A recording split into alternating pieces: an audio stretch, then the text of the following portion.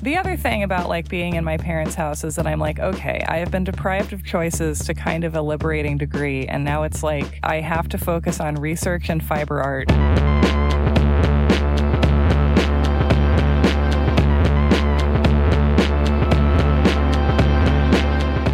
Welcome to You're Wrong About, the show where we're having an epidemic. Oh, my God. Oh, that's everywhere, though. That's every show. Oh, Sarah. All right. See, all right. I've got it. Welcome to You're Wrong About, the show where we're in a blanket fort with you. Oh, that's nice. I mean, because it's topical and also evergreen. Yeah, I turned it around. I am Michael Hobbs. I'm a reporter for the Huffington Post. I'm Sarah Marshall. I'm working on a book about the Satanic Panic. And we are on Patreon at patreon.com/you'rewrongabout. But we also know that times are very weird right now and very tough. And so we just wanted to say at the top of the show that we realize there's lots of other things that need your money right now and that you might not have as much money as you did a month ago. And we just wanted to say that, as always, you can support or not support the show for any reason you want, and you don't owe us anything. And we get it if people want to give their money to different things right now. Or need to. Yeah. So we just wanted to say that we get it. And it's not a big deal if you can't support us right now. And say something, Sarah. I don't know. I'm rambling now. You're being more sincere than you feel comfortable with. I know. I have to stop.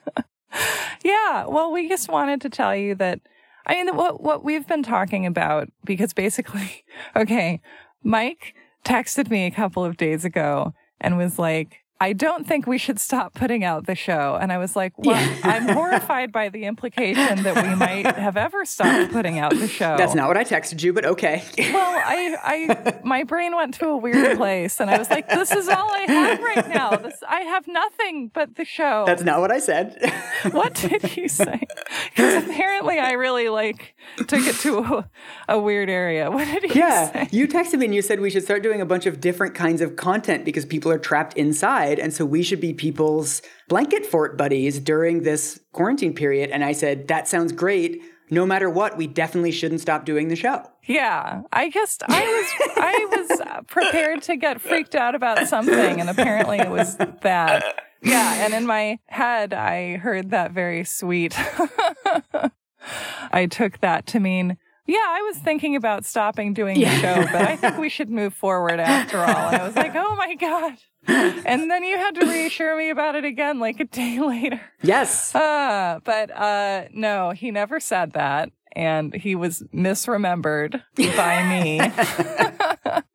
What I want to do and what we've been talking about doing is trying to be more there for you in a time when you might need, even more than usual, the company of the disembodied voices that come out of your phone. Mm-hmm. So here we are. Yeah, we don't know what form this is going to take. We're still working on it, but we are looking forward to keeping you company. That's all we can say right now, but we're excited about it. That makes it sound overly mysterious, like we're going to come in through the chimney like, an owl in Harry Potter. I mean, I think it's not going to be that exciting, but we want to do more and different kinds of episodes and just try some fun stuff and some random ideas and just treat this as a kind of, I mean, it will be exciting. I take it back. It is exciting.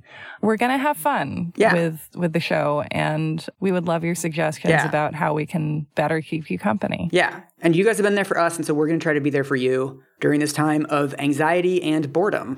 We were also talking about how we wanted to offer you some counter-programming that would help you escape your day-to-day anxieties for a while, but I feel like we're not really... This is not an improvement, the world that we're taking people into, probably. I mean, it's a different kind of anxiety. Yeah, it's a different kind of terror. Yes, it's old anxieties. That's always fun. Yeah. And so what are we talking about today? And so, yes, we are back to the final chapter of the DC Snipers series. Yes. We're finally at the denouement. It's pronounced denouement.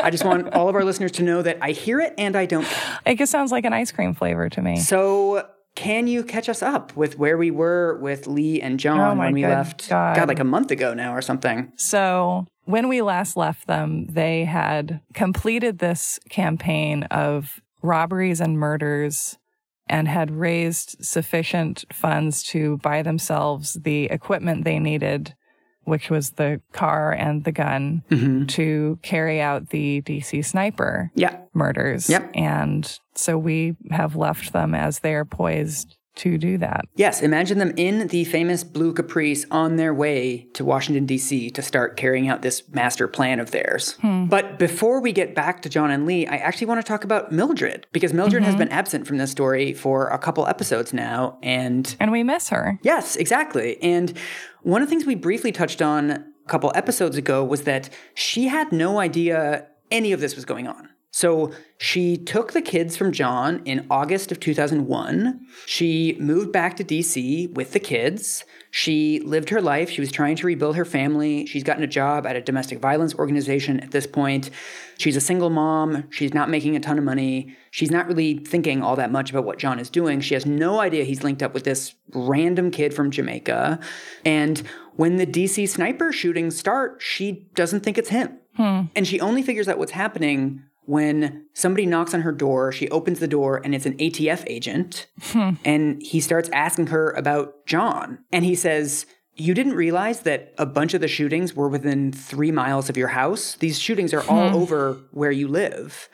And she had no idea. Again, you don't think like, this is this many meters from my house. This is this many miles from my house. She's not like drawing red lines with yarn on a chalkboard. Right. So she has not put it together at all. And he asks her, do you think your ex-husband is capable of carrying out the sniper attacks, the kind that you've been reading about in the newspaper? And she immediately says yes. But so what she talks about is, when he was abusing her, nobody listened to her. Everyone minimized it. Everyone told her to go back to him.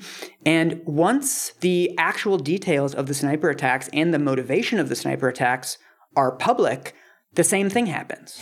So she talks about talking to one of her neighbors who, of course, had no idea, and they're chatting at the mailbox or whatever, and she mentions, I'm having a really tough week because it turns out my ex-husband is the DC sniper that everybody's been afraid of. And that's incredible openness. I know. And, she's talking about how the media is contacting her and they're offering her money and people are trying to give her book deals and stuff like that. And her neighbor says, well, whatever you do with all of this money, you should make sure to give it to the victims.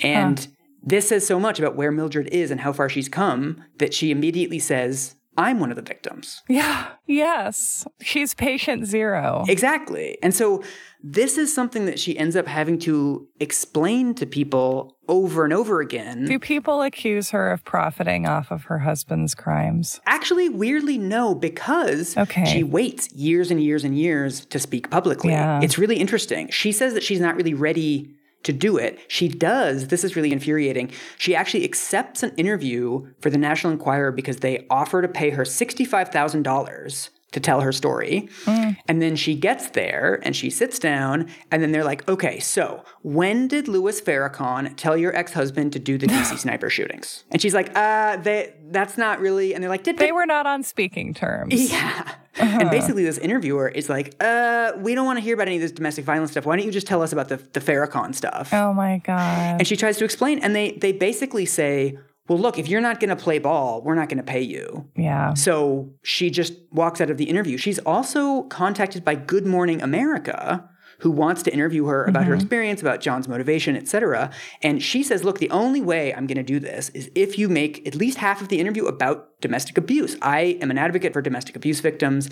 I'm an advocate for people, especially who have not experienced violence in abusive relationships. Most domestic abuse is not violent, actually. I want to raise awareness of this issue. They say, yeah, we're totally on board with that. We'll bring you up. You can talk about John. You can talk about the problems with the abuse system. She gets there, and they don't ask her one question about abuse. This is what she writes in her book. I was supposed to be asked questions regarding domestic violence, and I wasn't.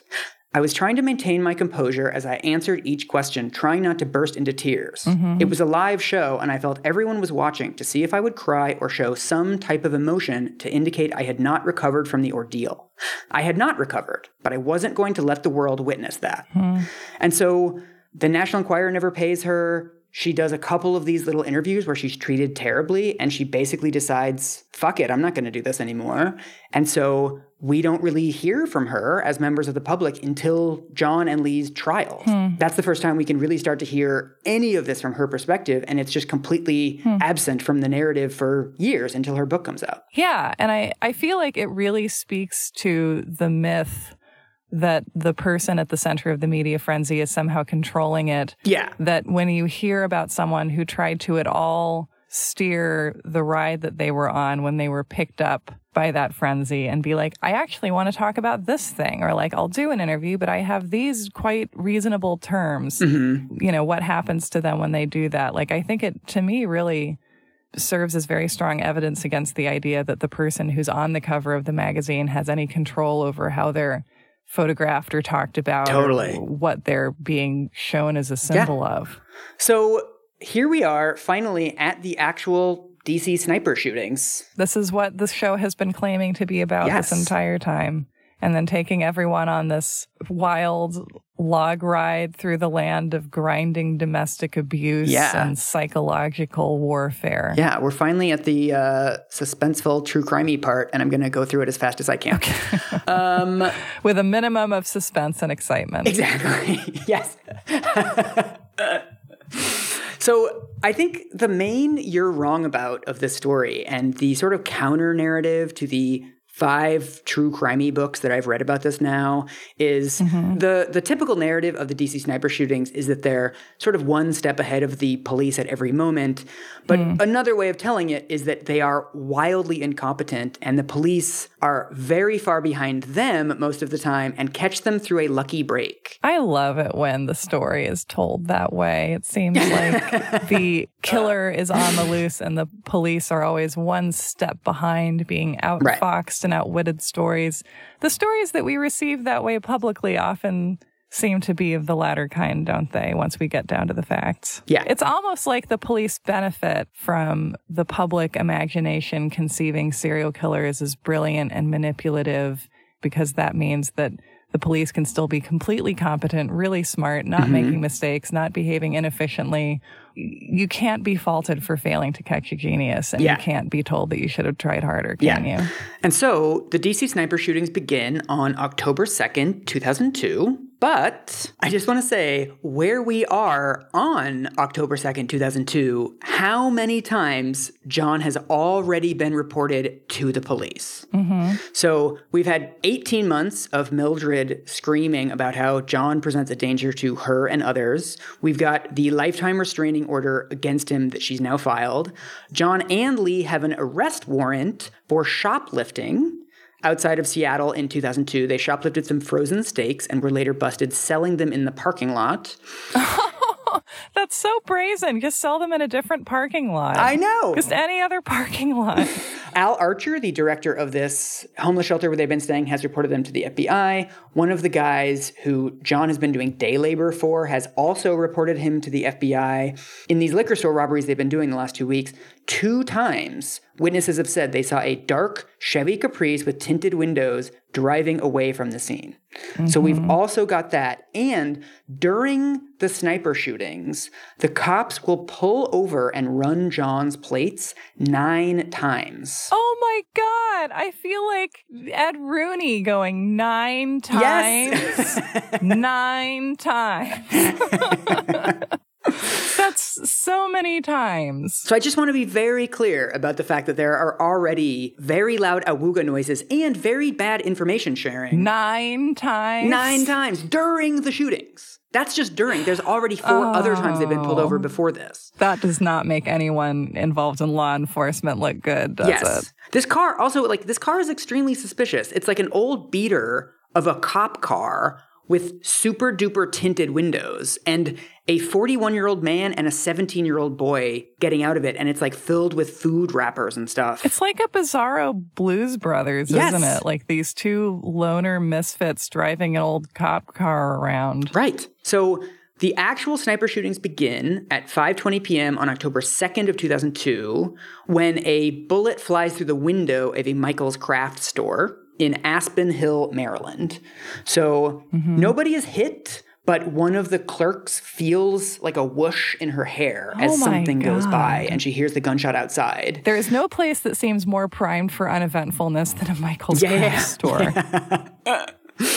And so the way that they do it is a little bit weird. So their MO is one of them will park the car and they'll get into the back of it in the sort of, they've drilled this hole through the back where they can poke the gun barrel through and they can see out the site.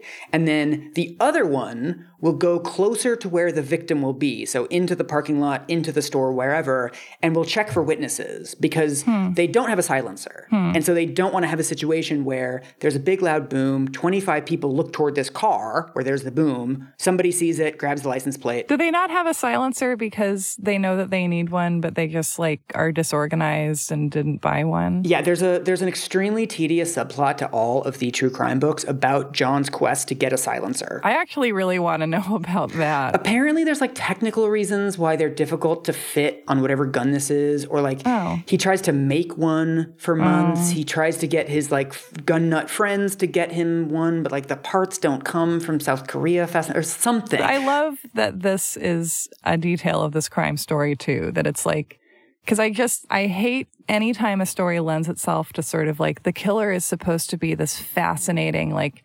sophisticated, somehow extra human type person. And it's like, no, it's like someone trying to assemble a grill. Like they just keep getting the wrong parts and they try to make their own and they couldn't. And it's like such a suburban dad comedy of errors. Right. And it's also very like me doing DIY stuff where you have all these schemes, you try to figure it out. And then at a certain point, you're like, fuck it, we'll just go without it. Right. Right. Like they spend 9 months getting the silencer and they're just like, it's too much of a hassle. Never mind. We'll just do it anyway. Yeah. Which also is interesting, right? Because he's like, the silencer is pretty important. Oh, yeah. Like it's one of the most important elements of this whole thing. So the fact that he's like, fuck it, we'll do it live. Yeah. Like, what is that? Yeah. I mean, the whole thing is it just goes to John's inability to plan stuff. Yeah. So basically, this is their MO. So they've decided to start this entire plan, to put it into motion. And what ends up happening is the number of shootings they carry out is, of course, much smaller than the number of shootings they try. Because what happens is they'll pull into a parking lot, they'll look around, they'll send John or Lee into the parking lot to sort of scope it out, how many people are around. And then eventually they don't end up giving the signal because like there's just too many people or someone is kind of looking at the Caprice or there's a cop nearby on the corner that they can see. And so they kind of give up. So according to Lee describes this entire spree in his book. He describes that before they go to this Michael's, they had stopped by like 4 other places. And this was like their 3rd or 4th stop. And they just sort of like, fuck it. They did it. And then they left. And then their first victim is a guy named James D. Martin, and he's a program analyst for the Oceanic and Atmospheric Administration. And they do, like John has part of his whole weird ideology is hatred of the government, but of course he has no idea that this is a government employee. And later on, he'll kill somebody who works for the FBI, but he also doesn't know that she works for the FBI. Right. He's just like in an area with a high concentration of government workers, and he happens to get lucky at times. Yeah. And the detail that really gets to me from one of these true crime accounts is that James Martin, the first victim, it's not clear if he ever heard the shot that killed him. This was one of those ones where he was just walking around and then he just collapsed to the ground. And so we don't know how much of Lee's account to believe. So throughout all of this, some of the logistics match up, but then a lot of the logistics don't. So for any one of these shootings, it's never quite clear who has the walkie-talkie and who is in the back of the car. So in Lee's account, they switch back and forth kind of willy-nilly. And we, as outsiders, just literally have no idea who did what. And so that's the first killing. That's the thing that sets all of this off. And this is also the beginning of Lee and John's pattern that the greatest life-saving thing throughout this killing spree is laziness and traffic. They set out to kill 5, 6, 7 people every day. Like that's their plan is sort of almost 1 an hour, drive somewhere, shoot. Oh my God. And it happens again and again that they get stuck in traffic. So they don't want to have the shootings too close to each other. And then over and over again, they plan to do a bunch of them. And they're just like, I don't know, man, we already did 2. Let's go. I'm tired. It's like very like you're in your 30s and you're like, yeah, we were going to have like a big birthday party and we were going to go out. It was going to be so fun. And then at like 9, you're like, I don't know, guys. Or I guess like when you have a day of errands and you're going to go to like Home Depot and IKEA. Yeah. And you're going to get lunch. And then like you finish at IKEA and you're just like, who cares? Yeah. Again, like it's just so human and it's also so mundane. Like serial killers can't beat traffic. Yeah. You know, and Beltway traffic is terrible. Yes. And so apparently, according to Lee, this is basically what John says, is that after these first 2 shootings, He's like, it's been a big day. We've been driving since 3 a.m. He says, we got a big day ahead of us tomorrow. Let's turn in. Let's go home and play video games. Yeah. And so I think what they do is it's not clear where they're sleeping for most of these nights. Some nights they just sleep in the car at a rest stop. Some nights they go to homeless shelters. So they basically just decide to turn in at the end of these 2 shots. And so then the next day is when most of the country finds out about the sniper shootings. The next day, October 3rd of 2002, they shoot 5 people. Wow. This is the only day that they actually reach their goal of how many people they want to shoot. It makes them look ridiculous, and it also makes the whole picture darker to me to think of them like treating this like getting their steps in on a Fitbit. Yeah. And so they begin very early in the morning. The first guy they kill is named James Buchanan. He's a landscaper. He's mowing a lawn. And at 7:41 a.m., he is shot by them across the street. It's not a very crowded area. And when he finally gets to the hospital, they call it an industrial accident. What? Yeah, they think it's like the blade of the lawnmower came off or something. If you don't have any reason to think it was a sniper shooting, why would you even include that in a list of possibilities, I guess? Yeah. You're like, well, this was the sharpest thing near you. Yeah. Yeah. Huh. And so about 30 minutes later, they kill a guy named Prem Kumar Walekar, who's a cab driver. He's one of the first people killed pumping gas. And so around half an hour later, they kill a woman named Sarah Ramos, who is a law student in Silver Spring, Maryland, and also does house cleaning. And so she's sitting on a bench waiting for her boss to pick her up and take her to a house cleaning job when Lee says that he shoots her in the head. So I guess like workers who are either out doing their jobs or on their way to the work, just people at their jobs and people getting to their jobs. And it's like mostly low-income workers that are like starting the day early on their commute. Yeah, right. Again, this is not John's ideology of like, let's kill the evil head of society, white people. It's just like a cab driver. Yeah. This has nothing to do with ideology at all. And then about an hour later, they kill a woman named Lori Ann Lewis Rivera, who's a nanny who is vacuuming her car. This is like as bad as it gets. This is 4 killings right in a row. And all of them before 10 a.m. Wow. So already cops are starting to realize that these are connected to each other and connected to the shootings the previous night in Montgomery County, Maryland. And after they kill Lori Ann Lewis Rivera, John and Lee take a lunch break. They only eat 1 meal a day, so they go to a Jamaican restaurant. They are also, at this point, they are pulled over between the morning time shootings and the evening shootings. Wow. Again, plates are checked. Nobody does anything. John is using his real driver's license. He's not using an alias or a fake ID. So they run John Allen Muhammad, don't find anything, have a nice night. And then at 9:15 p.m., this is the only shooting that happens at night, they kill a guy named Pascal Charlot, who's 72 years old. His wife has dementia, and he spends a lot of his time taking care of her. And he often takes breaks to kind of walk around the neighborhood and clear his head. And so he's on one of these breaks, and he gets to an intersection, and this is from Lee's biography when he's waiting at the intersection for anybody to arrive. Soon it was 9 p.m. According to Malvo, Muhammad was aggravated by the fact that there always seemed to be someone sitting in a vehicle way too close to where they parked. Driving up Georgia Avenue toward Maryland, Muhammad was adamant there must be one shot tonight. Then he smiled. They parked behind the Jamaican restaurant where they had eaten. Across the street was a laundromat that Muhammad intended to shoot at, but instead he decided to shoot the first person who came to the street crossing the intersection. Malvo saw that Muhammad was set. No one was in the restaurant parking lot. Malvo saw an elderly black man at the crossing. However, before he could complete the usual prompt, his ears were ringing from the blast of the shot. The man fell, holding his chest. After that, it seems they went to the YMCA and just sort of hung out for a while before they went and slept in the car. Okay. And so what's really interesting to me is how quickly the panic happens. I mean, like marketing wise, it was a savvy move, one of their only savvy moves to do all of these murders in such a cluster at the same time when they began. Because you can imagine if there's one shooting a day, it would take a couple days for the public to really get nervous about this. Which is really depressing. Which is gross. And yet true thing. Yes. But yeah, and also that if you shoot 5 people in one day, then the public has no reason to believe that there will not continue to be an indefinite number of days where the same thing happens. Exactly. And you've proved that you're capable of escalation. So yeah, I mean, great job at terrorizing the public. They figured it out. It's like the last smart thing they'll do. This is also very early.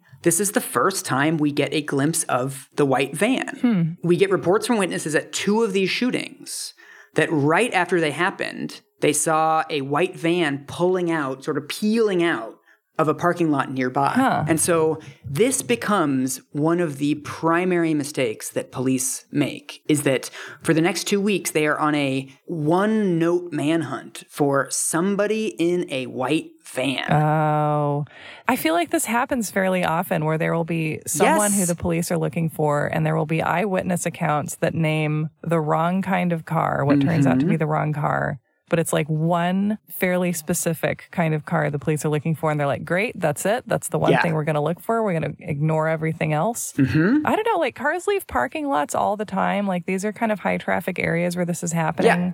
And can we talk about white van-itis? Oh my God. Because this connects to human trafficking and I'm sure a lot of other stuff too. Yes. So once I started reading books about this case, I remember I stood on an intersection and just counted the white vans. And I invite you to do this. It's like easily 1 in 8 cars on the road is a white van. Especially during working hours when, when glaziers and roofers and plumbers and caterers, I mean, so many jobs when just like people are going from job to job. I mean, it's a huge percentage of, I think, midday, weekday traffic. And also, I mean, they mostly have men inside of them, right? So we're trained probably pretty reasonably to fear violence from men more than violence from women. They're oftentimes parked in odd places. They're parked in alleys. They're parked behind stores. They're parked in residential areas. Yeah, there's something that can be sort of suspicious about them because they're always parked in kind of incongruous places. And yet, they really are ubiquitous. I mean, you don't realize that you probably see 200 white vans every single day without even thinking about it. And also, one of the things that I think people find worrying about them or potentially sinister about them is that they don't have windows typically. Yes. Which is because they're trafficking people. Why? What? Because they're carrying around like ladders and equipment and things that are either highly valuable and that they don't want stolen, or that could just be hazardous to have jostling around. Yeah. And, one of the big missed opportunities here is that, first of all, the police did not know this. I don't know, but I imagine that a lot of people after crimes like this say, I saw a white van doing XYZ, because there's a lot of white vans. Well, and also if one person says, oh, I saw a white van leaving the parking lot in a hurry, then if you were also a witness and the police are like, did you see a white van? Even if you didn't, you could probably, it would be very reasonable to assume that you did, or to be like, oh yeah, I think I remember that, or like, that sounds right. Yeah. This is, I think, exactly the kind of piece of evidence that can very easily snowball into a consensus with like nothing behind it. Yeah. And so what's really interesting is what we find out at John's trial. Once they're putting together all of the evidence of John's guilt, we find out that there's actually 2 witnesses that saw a blue Caprice at this shooting. Which is a much more specific kind of car. Yes. That right after they heard a loud bang, they saw a blue Caprice with its lights off drive slowly out of a parking lot. And one of them did report it to the cops. One of them didn't, because by that point, the cops had already announced that they were looking for a white van on TV. Right. So they're like, well, my thing doesn't matter. Yeah.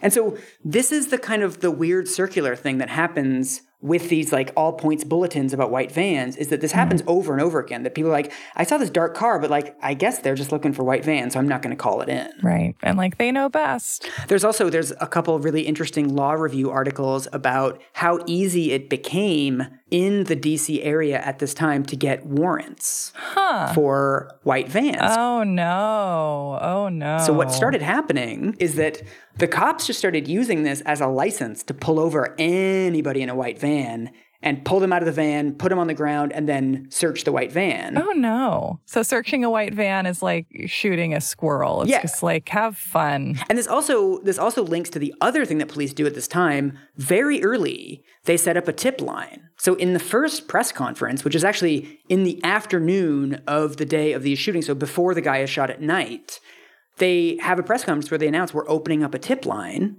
and call us in. If you know anything about these shooters, please let us know. And it will eventually get, I believe it's 100,000 tips. Oh my God. And how many people do they have sorting through that? And what kind of system do they have for that? I just cannot imagine managing that amount of information. Well, this is the thing. It's actually kind of interesting. And like to give the cops like some sort of cat and mouse credit.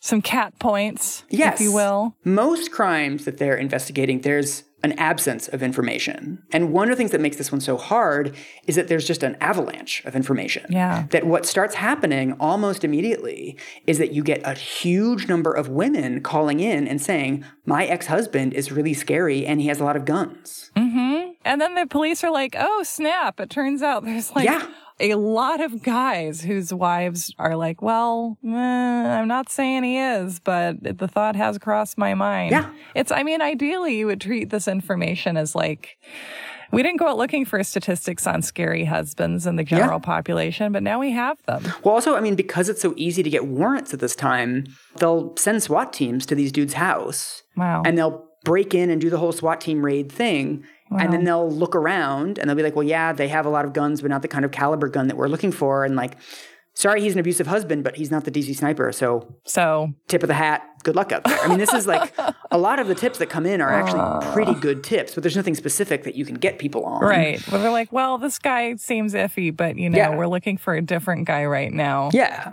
And so this is also the time when schools start canceling lunches outside. They start canceling recess. This is only day one. Yeah. But the schools are already pretty much on lockdown and people are really freaking out about this. Once again, I'm really shocked that this hasn't made a bigger impression on serial killer media, I guess, or on sort of the public imagination. Because my God, have there been so many fictionalized Ted Bundys. Mm-hmm. Ted Bundy is like the Star Wars of serial killers, basically. And it's weird to feel like it's unfair that something isn't being cynically capitalized on in a way that's bad for society, but it does feel racially unjust because how often does a serial killer terrorize a city in this way? It just doesn't happen anymore. It happened with Son of Sam. It happened with Ted Bundy. Mm-hmm. But this is a very rare occurrence. Oh, yeah. I'm trapped in this weird bind where I'm like, why aren't the DC snipers more iconic serial killers? And I'm like, we shouldn't have iconic serial killers. And the whole thing of having them is wrong and weird and speaks to our screwed up priorities as a nation. But if we must have them, then why are we excluding, these two men who did every single serial killer thing except be white and middle class and come from suburban homes? Right.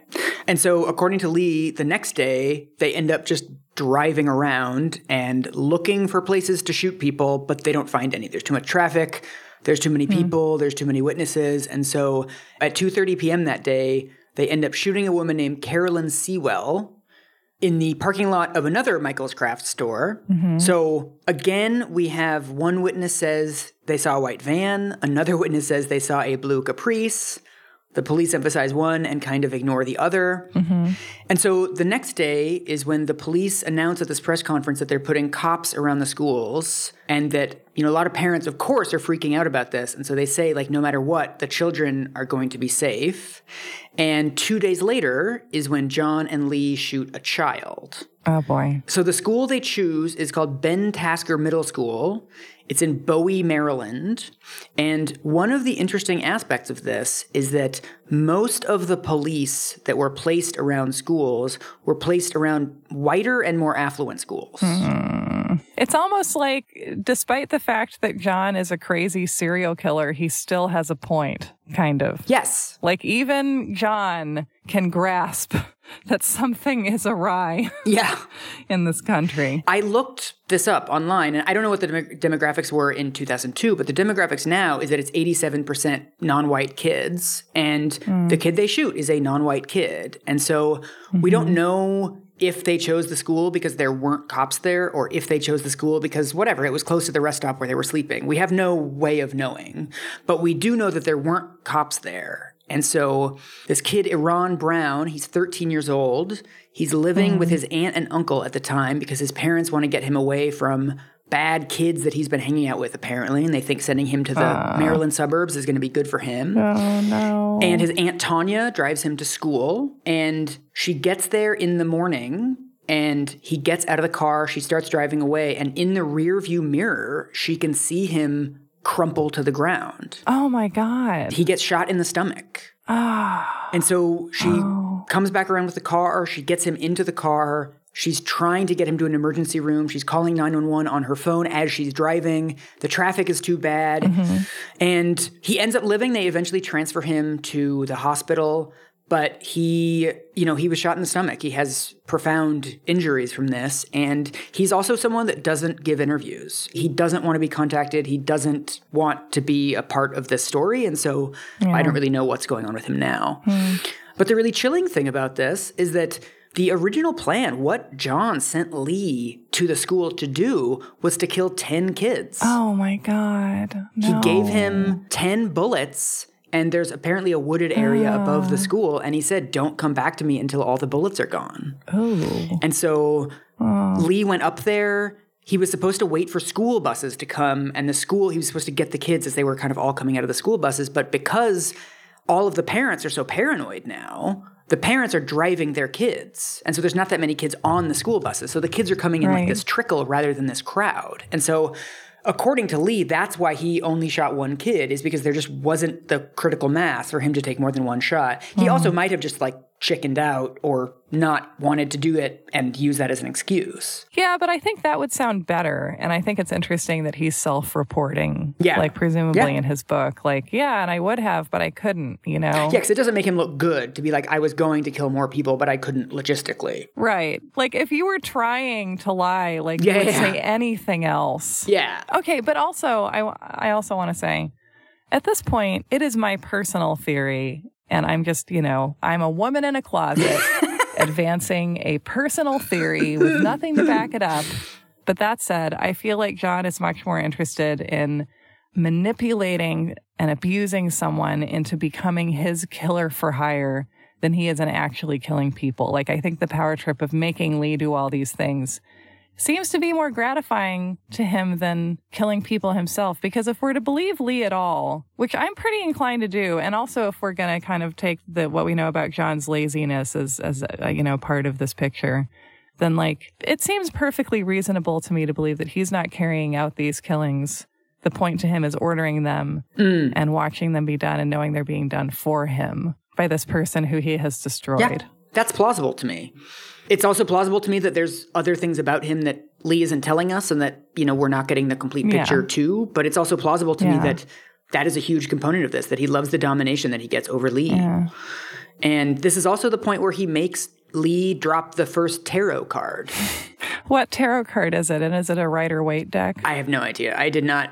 This is another, like the Silencer, this is another rabbit hole I did not go down. Okay. But apparently tarot decks have different cards, and one of them is a death card. Apparently tarot decks have different cards, Mike? I don't know. I don't know the whole tarot card thing. I feel like my woo-ness has failed to enter your life at all. I have something. I copy-pasted something from one of these books. I don't know which book it's from. The one novel left was the so-called death card. On the front was a skeleton in armor riding a white horse and carrying a black flag.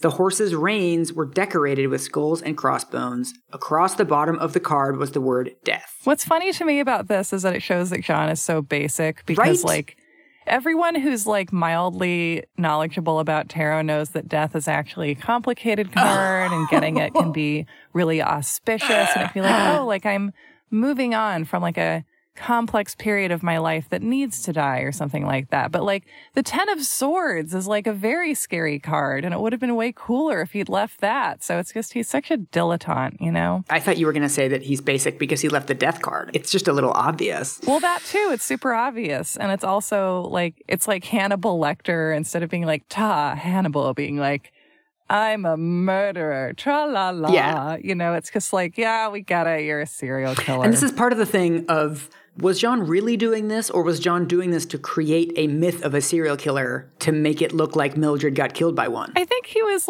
what would a classic serial killer do? Yeah. Right? The plan, though, is he's obviously we're not serial killers. We're just creating the illusion of a serial killer by killing a bunch of strangers serially. Right? But is that what he's saying to himself? We don't know. I mean, we have one unreliable narrator and none unreliable narrator from John. Right. Who knows? And so across the card, at the top, they've written, "Call me God." Oh, God. And then on the back, they write, "For you, Mr. Police," and then "Do not release to the press." Once again, it's that could be his authentic writings, or it could be he learned about Jack the Ripper and was like, yeah, that's the tone I want to set. Yeah. And so despite the warning, do not release to the press, somebody leaks it to the press almost immediately. And it's on the news that night. And it's really here after the kid gets shot and the tarot card that the panic just explodes. I bet. My God. And this is when people stop getting gas or start driving farther away to get gas. People are apparently using their shopping carts as a shield when they sort of go from the store to their car. I bet some people are driving to like Delaware to do errands. I bet Delaware is like, come to me. A lot of the restaurants at the time take away their outdoor tables and chairs. A lot of restaurants went out of business because people didn't want to go out to dinner. They just wanted to get pizza delivery. So pizza delivery business, like, I don't know if it was doubled, but it went way up. Domino's also had a record-breaking day during the Bronco chase. Oh, yeah. Yeah. There's eventually 1,300 reporters from national and local outlets in D.C. covering this. God. And this is for 3 entire weeks. Wow. This is a quote from a mother who sort of sums up the feelings of dread that start to take over this entire region at this point. She says, I can usually separate myself from the bad things that happen to other people, as if I'm watching a bad movie. Not this time. The sniper makes me feel like a walking, breathing target all the time. She routinely grabbed a paper bag to steady her breathing and peered into wooded areas as she drove, looking all around her. Everyone I know feels this way, she said. We all dive into our cars from the grocery store parking lot. We all feed our kids sandwiches or cereal instead of running out to the store to get food for dinner. We all feel a sense of relief when the sniper strikes, because on some level we know where he is and we can feel safe for at least an hour or two. And we all feel guilty for feeling that way. And so, it's a time with a lot of anxiety, and it's also a time of a lot of generosity. They talk about how the school bus drivers and the school crossing guards, the people that stand there with flags and help kids cross the street, those people stopped calling in sick. They actually had higher attendance than they did normally because people wanted to help kids get to school safely. A lot of the counties started putting out volunteers for parents and other adults to walk kids to school and sort of be there. And they got 1,200 applications within like the first hour that the phone lines were open. I think it's always fascinating just to see periods of time when the normal rules of life are suspended. And when people feel imperiled. That doesn't remind me of anything happening right now at all. No, nothing at all. No, it's interesting as an abstract concept. Yes. And something that hypothetically, I imagine, could also bring out the best of us if we allow it to. Yeah. Anyway. This is also the period when the media, this is when it really becomes a national story, like a national obsession. And this is when the media starts having to fill 24 hours a day of airtime about the DC sniper case, in which not terribly much is happening. Does Alan Dershowitz get involved? I just bet he does.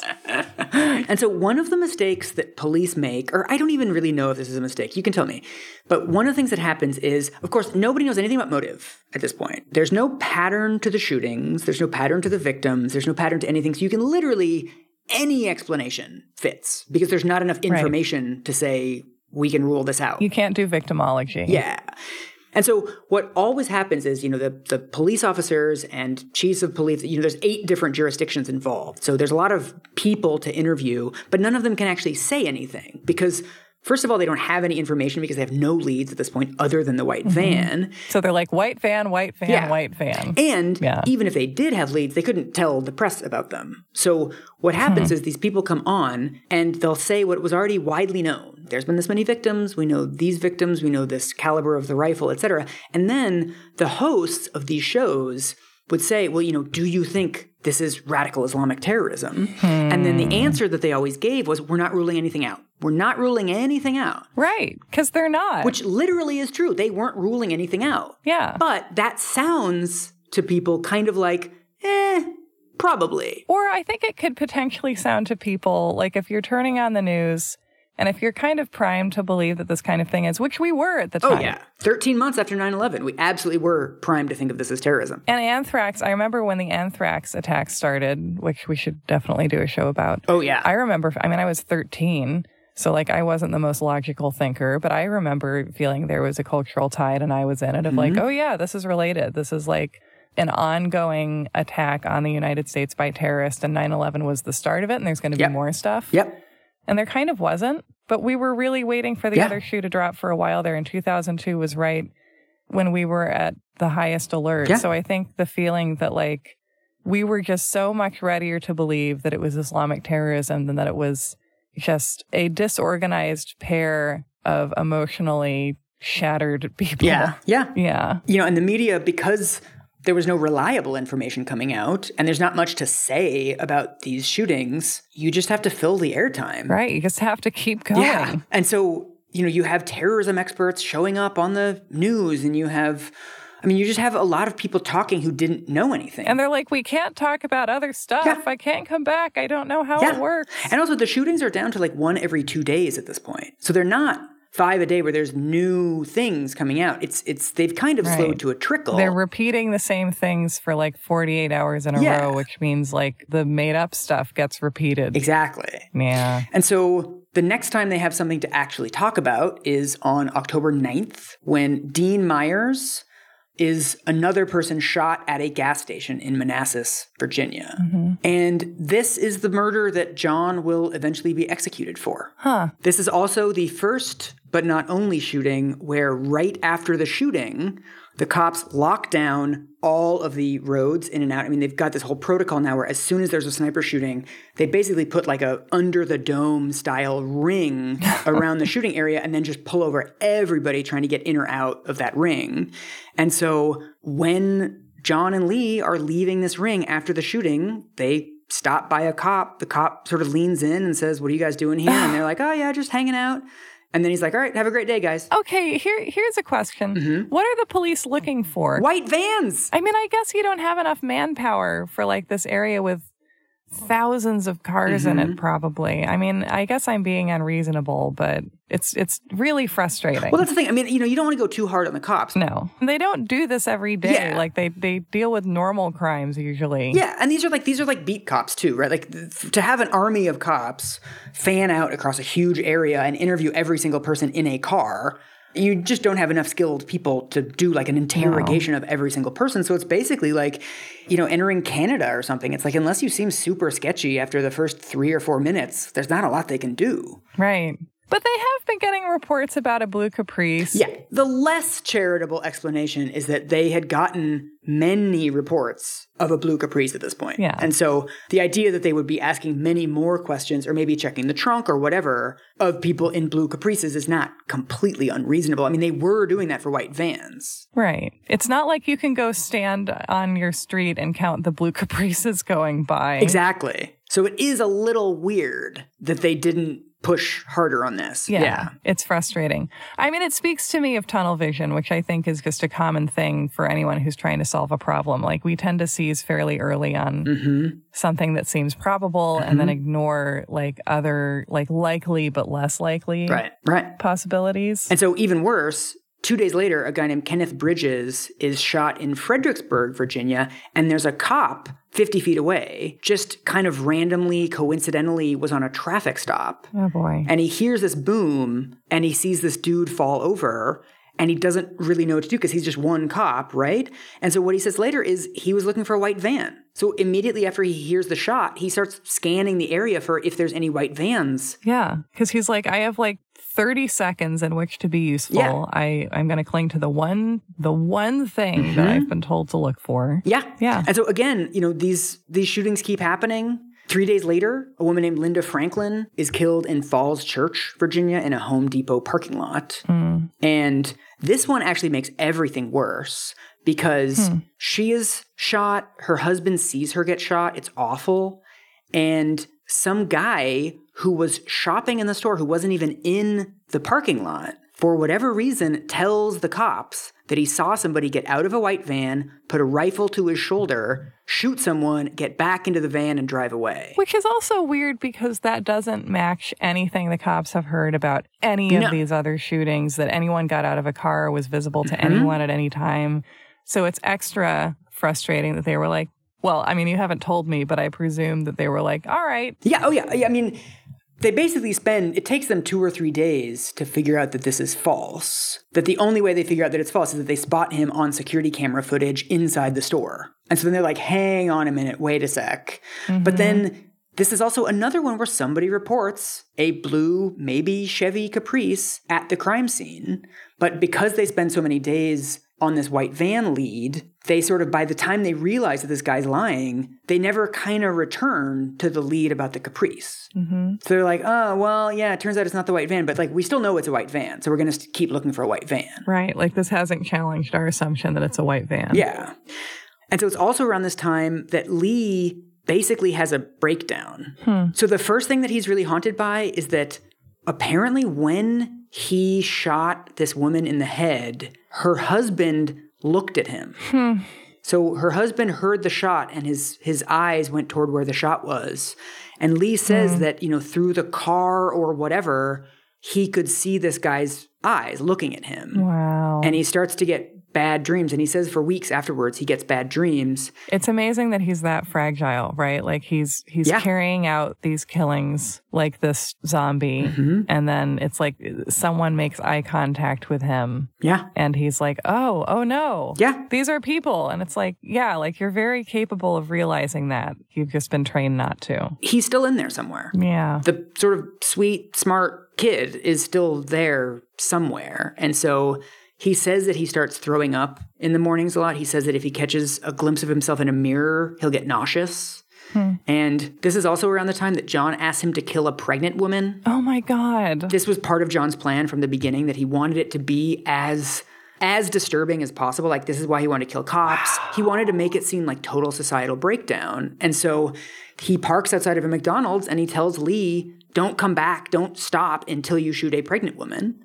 And so according to Lee, he sits there for like 4 hours just watching people come in and out. No pregnant people come in or out. And so he just sort of gives up and John yells at him. And so this is from his biography. As soon as I sat down, he asked, what happened? None didn't show up, sir. You mean to tell me you did not have one shot? There were targets everywhere, but your request was specific, sir. We're behind in numbers, Lee. It doesn't matter. Oh my God. And so the sort of the third thing that pushes him over the edge is that at this time, they're hanging out in Baltimore a lot and scoping out locations for this sort of phase 2, phase 3 thing where they want to blow up a bunch of school buses. So he's now shooting more people, shooting a pregnant woman, and planning this explosion at a funeral for a cop. John's plan is like more cinematic than any... Yeah.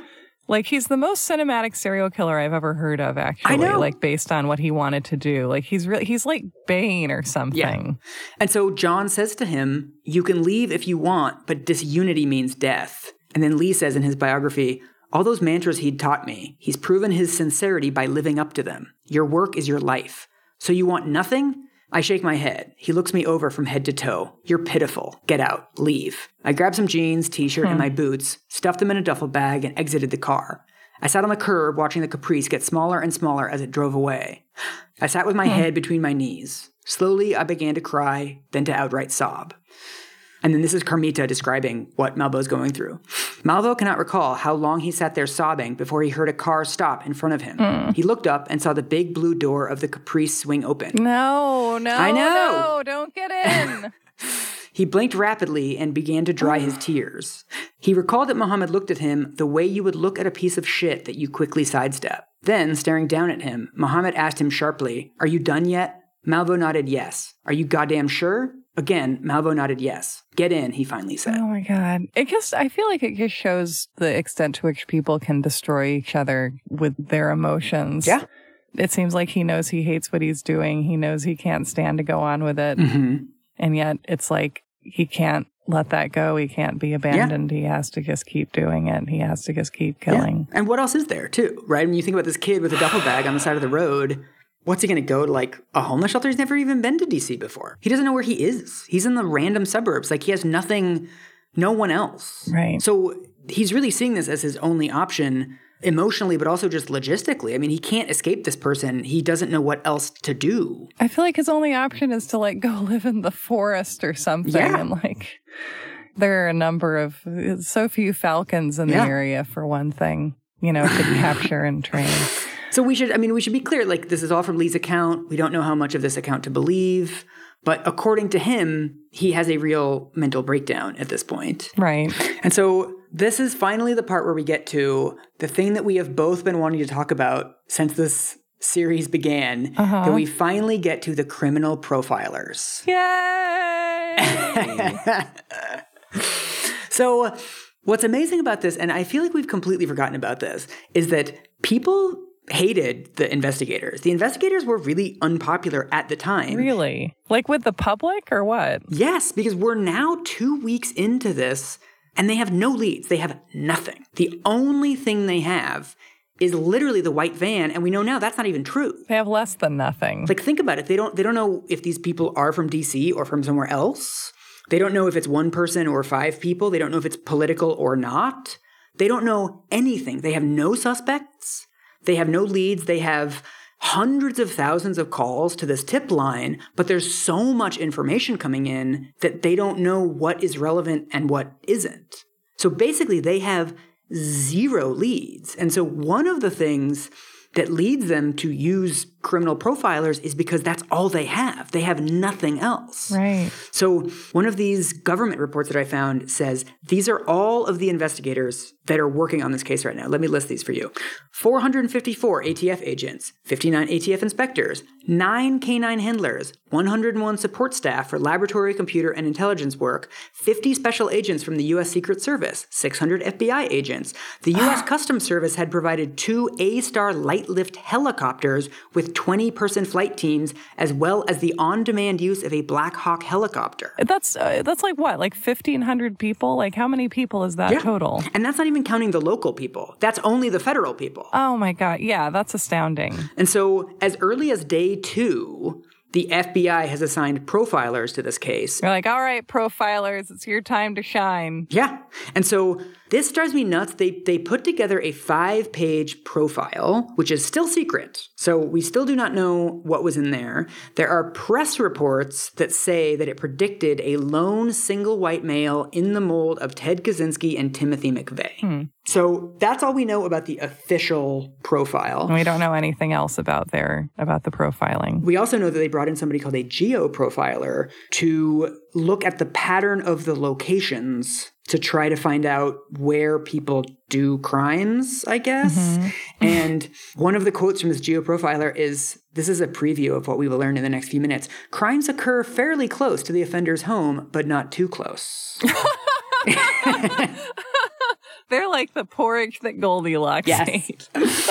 So, that's amazing. I want to be very clear that it's not clear how much the cops were affected by criminal profilers. We don't know. It could be a lot. It could be a little. I would also say, though, that having come this far, I can't fault the profilers that much in a way, because the serial killer in the story actually is functioning the way that serial killers do in media, because he is outfoxing the profilers, and he's kind of doing an impression of a Ted Kaczynski type or a Hillside Strangler, or someone who's kind of, playing cat and mouse a little bit and communicating with the authorities. He's behaving in a pretty meta way, I think, because he's forcing someone else to be a serial killer. So he has a weird relationship to his own crimes. He's like a showrunner of his murders. Oh my God. But I mean, I don't want to blame the cops too much for the profiler stuff. We simply don't know. Right. But the place where the profilers were and where they really affected the discourse on this and the sort of social construction of the DC snipers was in all these hours of TV that the networks had to fill. So there are 2 extremely good articles on the failure of criminal profilers in this case. One in the Columbia Journalism Review and one in the Baltimore Sun, where they collated all of the predictions that the profilers made on TV, and then they went back and asked them about them afterwards, which is just a dope methodology. That sounds like a really good supercut also. This is the supercut that I'm about to give you. Oh my God. I'm so excited. So first of all, a lot of the profilers thought that it was significant that the shootings happened on weekdays. They're like, this is a weekend warrior. He has a day job. And then there was a shooting on a weekend, and so they didn't really matter anymore. Almost all of them unanimously said that it was white males. I guess, they guess most serial killers that we pay attention to are white males, so we think this guy is, or what? Well, I mean, this is the whole issue with profiling, right? Is that you're only basing it on the profiles of the people you catch. Yeah, and on the very small very small sample size. Yeah. So here's the medley of all of the bad predictions. Bo Dietl, a retired New York City homicide detective, said he believed 2 white teenagers brainwashed by video games had styled themselves after Columbine shooters Eric Harris and Dylan Klebold. There's probably 2 skinny kids out there who've made a pact with each other, Dietl told the New York Times. And you know what? He could have been right. There are no bad ideas in brainstorming. Sure. And you're like, let's make a bingo card. And let's put Columbine 2 on there. James Allen Fox, a Northeastern University criminal justice professor, said in the same article, it's probably just some introverted guy living by himself, working by himself, living out the ultimate fantasy. Blame the introverts. Fox's colleague, Jack Levin, a criminologist, told Larry King on October 18th, during one of 6 appearances on King's show, he's probably a middle-aged guy. Truth is, he has other responsibilities in his life. He may be married. He may be playing with his children, watching football on Sunday, or he may have a part-time job. Okay. And so when these reporters go back and point out to these people that, like, you were telling the public completely wrong information and just blindly speculating live on TV for hours and hours, the first reaction that they have, and I kind of love this, is that a lot of the profilers try to defend themselves. So one of them, named Clinton Van Zant, said that he was correct that he predicted the shooters probably had honed their skills through practice. He's like, I was right about that one. It's kind of hard to hone your skill any other way. I know. I think this one is a useful explanation of what profiling is and, my problems with it. This is one named Candace DeLong, who's also a retired FBI agent. So she had originally told the New York Times during the sniper shootings that she saw the sniper as into this stealth ninja stuff, walking around with a swagger, used to bossing people around, maybe a fireman or a construction worker. And then later, when sort of asked to defend herself, she says, although the suspects were neither construction workers nor firemen, DeLong says she correctly envisioned a macho profession because Muhammad had been a soldier. I mean, this is my whole thing, is that she says something kind of specific. It's maybe a fireman or a construction worker. It turns out to not be either one of those. But then she still says, well, I was right because it's a soldier. Right. She's like, no, I've expanded the category of my prediction, and it's different from the thing I said before. Right. Yeah, I mean, I feel like being a good detective or being a good profiler in a way is like being a good tarot card reader, because their job is to cook up a bunch of theories. Yeah. And, some of them will be right, and they have gotten significant things right, and they've also gotten many more things wrong, because that's, you come up with the right answer by coming up with a ton of possible answers. Yeah. And the only way that gets problematic is if you are selling those possibilities or other people are selling those possible answers as like, this is what's going on. And right. People have the capacity to know things this way, and it's like, no, it's guessing. It's educated guessing. Well, yeah, I mean, it's ultimately you can blame it more on the networks than on the profilers themselves in some ways, right? Because it's like the issue is ultimately who is chosen to go on these shows. And how is their testimony being sold? Yeah. I mean, one of them that I think this is really useful, one of them says that he was invited on MSNBC so many times that he started to feel uncomfortable about it. And he got back to them and was like, look, I'm going on your show a lot. Like, I really don't think that you're serving the public very well by having somebody like me on. You can have other people on or just cover a different news story. And according to him, the MSNBC producer was like, look, if we don't get you, we're going to get somebody else. Right. And so to me, that's a chicken shit defense for yourself doing something bad, right? Of like, if it wasn't me, it would you can literally defend any behavior on that basis. But I think he's also probably right that if he hadn't have gone on, they would have had somebody else on. I'm sure he is. And I think you can also tell yourself in those circumstances, you can be like, well, I'm not super comfortable with this, but I can try and do a good job and do this more responsibly than maybe someone else would, which is how I felt about that Oxygen show I was on, Ice Cold Justice with Ice-T. Oh, yeah. That's on your LinkedIn profile. This could be my Tinder profile. So here's the part where we get to the break in the case. Okay. What's amazing, again, we're going to have the unintentional comedy that happens within very sad stories. Mm-hmm. So John and Lee have been trying to get through to the cops for weeks.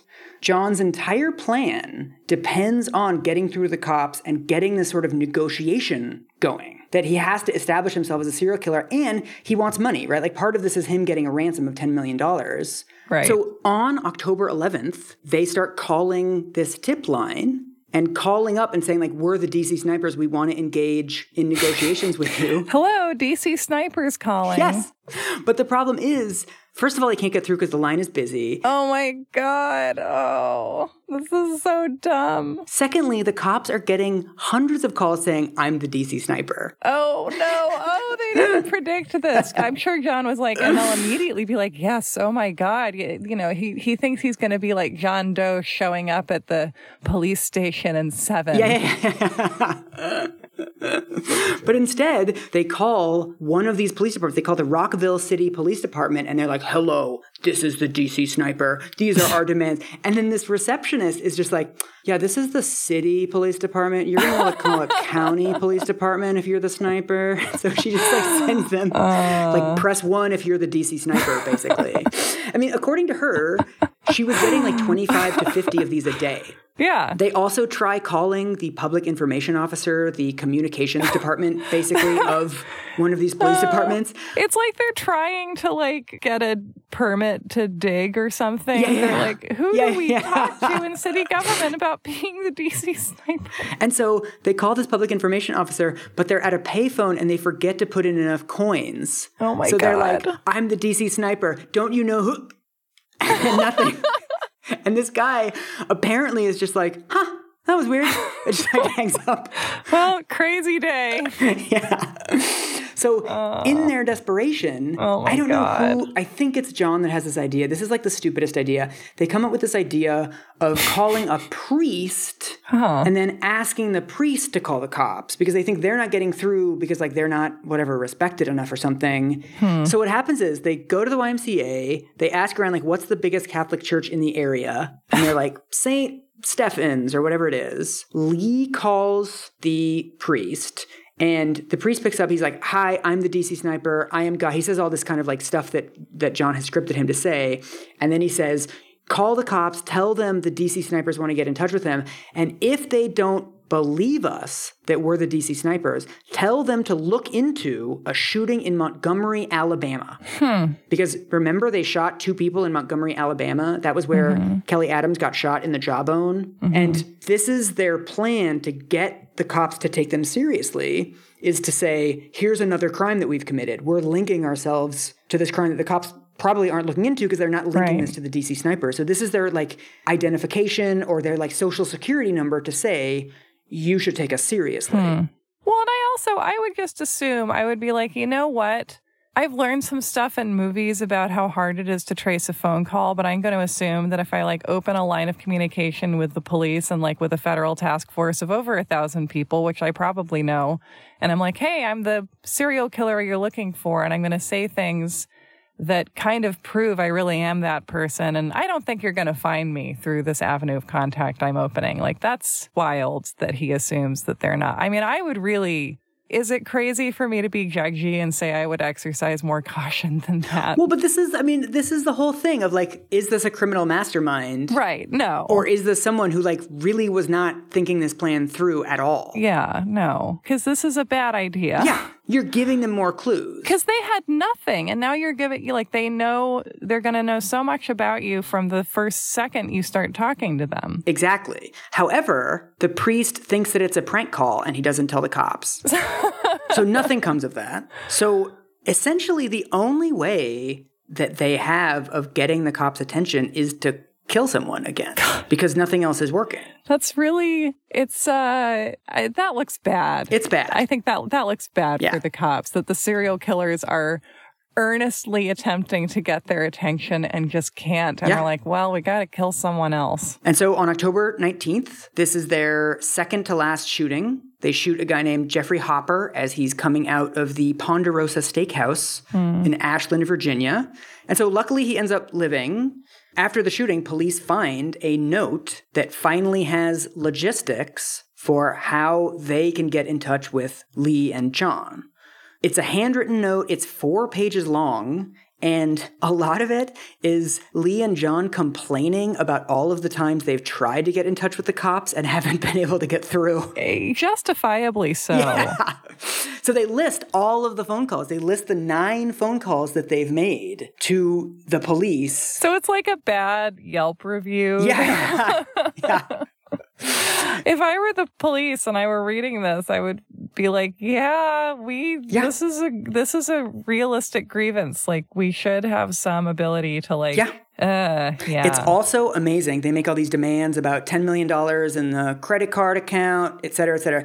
And they say, failure to comply with these demands by 6 a.m. tomorrow morning will result in another death. And the cops don't find it until 9 a.m. the next morning. So the deadline is already passed. So the true crime books say, some of them say that it was found, but it wasn't quote unquote processed by then. I don't know what to believe. I don't know what processed means, because probably the first thing that you would do when you find it is read it. I know. This is why I think they didn't find it and they're trying to cover their asses. I have no evidence for this. So I should say very clearly. This is your Nancy Grace moment. Yeah, I also don't know what process means. The only thing I can think of is maybe they didn't open the envelope until testing it for anthrax or something like that. Maybe. Right. Or fingerprinting the envelope and stuff like that. Yeah.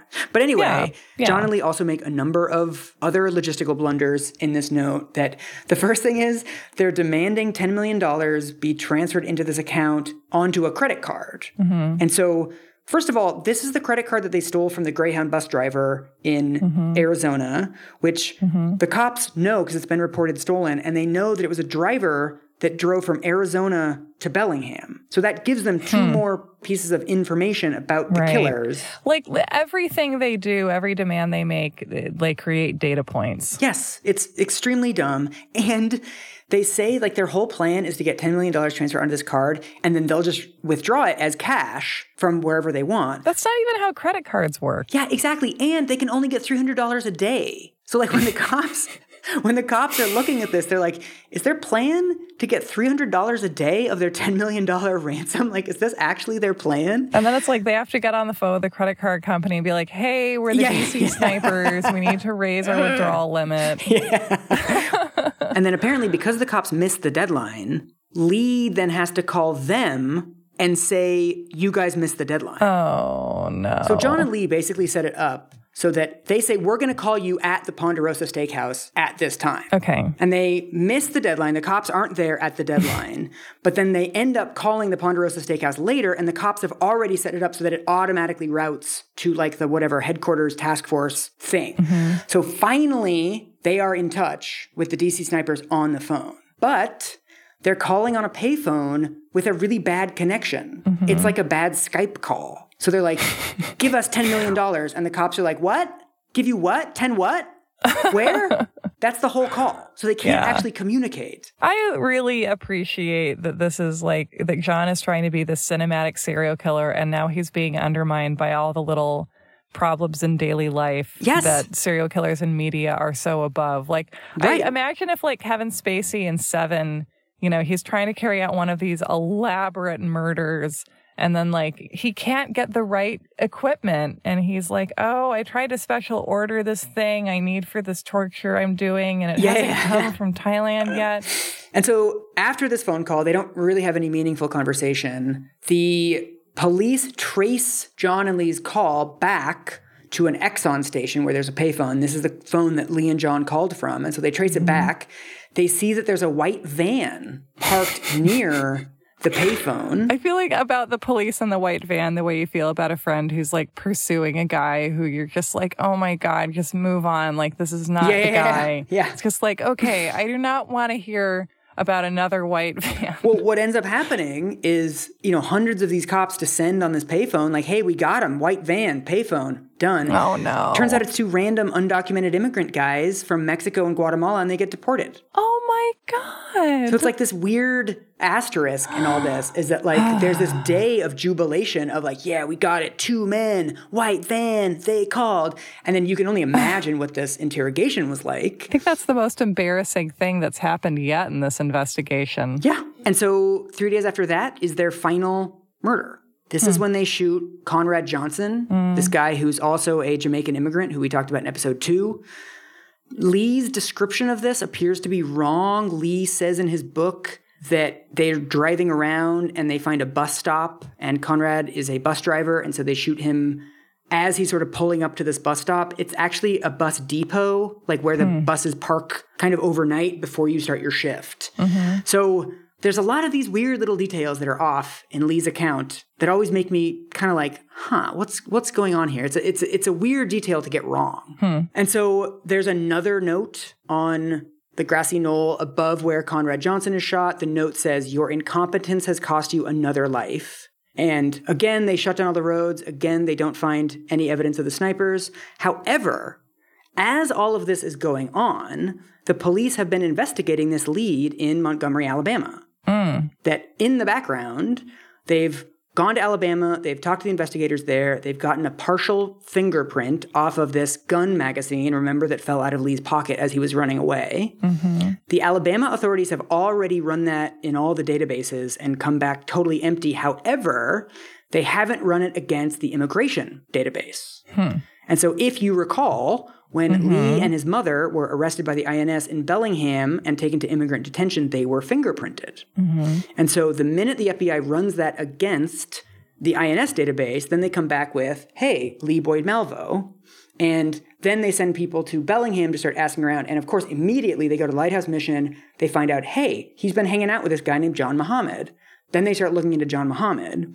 And Robert Holmes, remember their army buddy in Tacoma, Robert Holmes, who was like a friend of theirs but got sort of increasingly creeped out by John? He called the cops October 15th during the sniper attacks and was basically like, look, I don't know if this means anything, but like there's a buddy of mine who acts really weird and used to be doing a ton of sniper training, and he walked around with this random 17-year-old kid who had a T-shirt that said sniper on it for like a long time. So like, just thought I'd let you know. So once... because they have this tip database, all 100,000 of tips have been logged according to location. So they do have them on file and are able to refer back to them. Yeah, so then they can go back to Robert Holmes and be like, give us some more information on this guy. But from there, it's basically just falling dominoes, right? That the minute it leads you to John, that leads you to Mildred, and that leads you to the restraining order, that leads you to, oh, hey, she's outside of D.C., And then all of a sudden that gives you all of this other information about like, okay, now we've got connections between this kid and this random guy, John. And so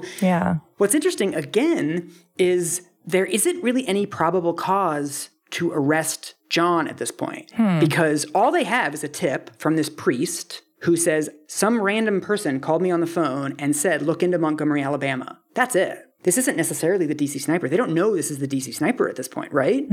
So what they have to do to get an arrest warrant to arrest John is they have to use the restraining order that Mildred has, because he has a lifetime restraining order, and the fact that there's a record of him buying a gun in Bellingham, Washington, which you're not allowed to do if somebody has a restraining order against you.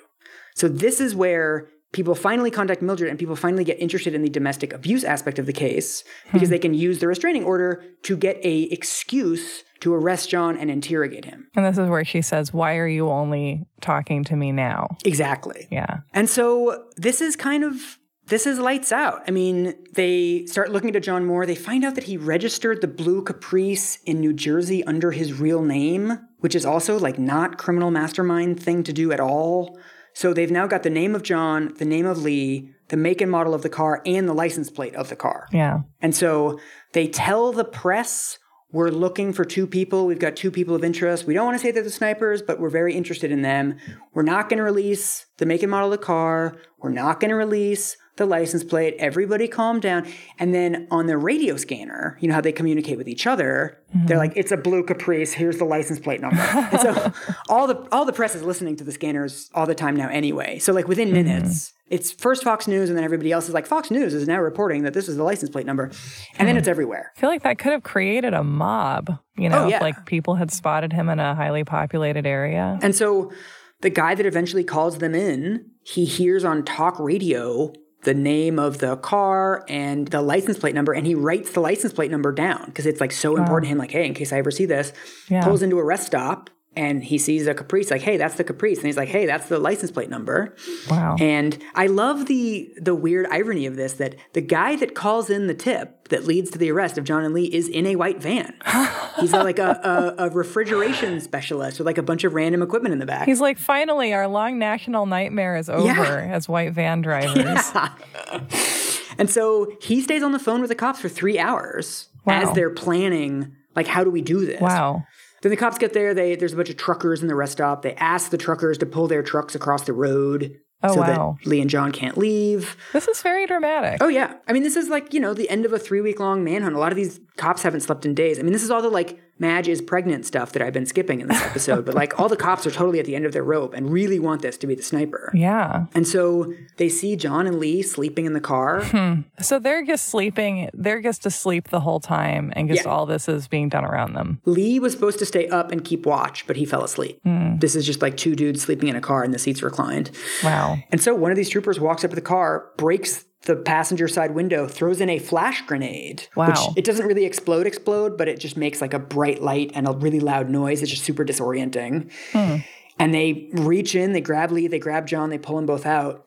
And basically for the first like 30 minutes, nobody thinks they're the snipers. Really? Yeah, they're like, shit, we just got these 2 like homeless guys. It's clear they haven't showered in a couple days. Well, but why is that mutually exclusive? Well, think about it. What have we learned about serial killers? What have we been seeing on TV? Right, they're all white geniuses. Yeah. And so all of a sudden we've got these 2 loser dudes wearing like stinky jeans in like this gross car full of like Wendy's wrappers and like dumb books. It's clear they're living in the car. And it's like, we're not looking for these losers. We're looking for like a fancy guys. Yeah. And so it's only once they finally start searching the car, they find the gun, they find everything else, the laptop. Wow. All this other like extremely promising circumstantial evidence. It's like, oh yeah, these are definitely the snipers. It's like, what mental image did you have? Yeah. Sane people? And so that's it. That's the arrest. That's not the end of the show. But yeah, that's the DC sniper attacks. That's this section of the story. And I think before we move on to the interrogations and the trials, it's worth noting that just as a story, the cops and robbers, cat and mouse section of the DC sniper attacks is not all that interesting. That if you think about it, it's basically the cops spent the first 2 weeks of this crime chasing down the wrong lead, that they were focused on the white vans. And then at the beginning of the 3rd week, the snipers essentially gave themselves up. They gave the cops a clue to who they were. So this wasn't really solved through any particular ingenuity by the police. Like, they weren't looking into the Alabama shooting anyway. They weren't saying, look, let's look into all of the other sniper-style attacks that happened in America in the previous year and see if they're connected. No, they basically got this clue that fell into their lap, and they chased it down.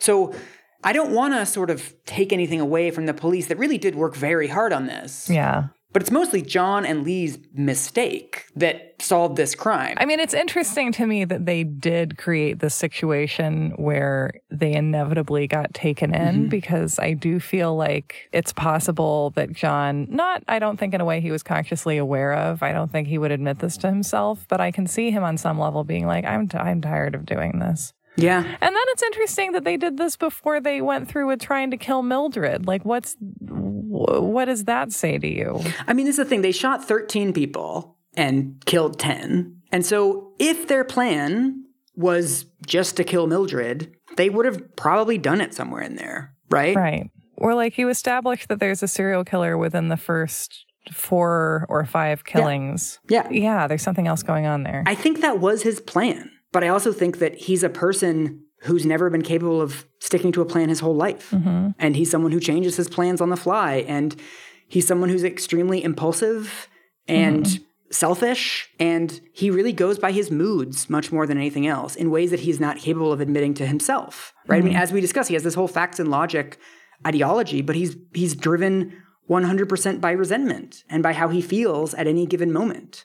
And so I can see him concocting this big plan to kill Mildred with all of this subterfuge and then just kind of not feel like it.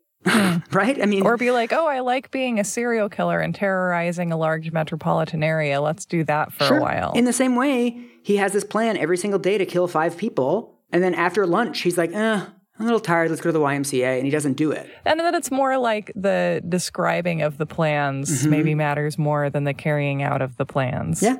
And so there's also something interesting even in the concept of what is his motivation here. Because obviously his motivation is Mildred. I mean, that's the precipitating event. But then on another level, maybe he never would have gone through with it. Or like the fact that having, surrendering his children made him feel powerless. And so he decided that she was his target. And then I can see also, having this feeling of powerlessness and then going on this killing spree and then being like, oh, this is satisfying my feeling of powerlessness. I'm going to focus on that for a while. Yeah. I think a huge amount of it is just his trauma combined with mental illness, combined with frustration that his life hadn't turned out the way that it wanted to. And he had this one figure that he was able to blame for all of it. And that annihilating her would somehow redeem him, I guess. Right. And then he would also put off doing that because once you have killed her and realized that you don't feel different and you don't feel better, then like you can't do it again. Yeah.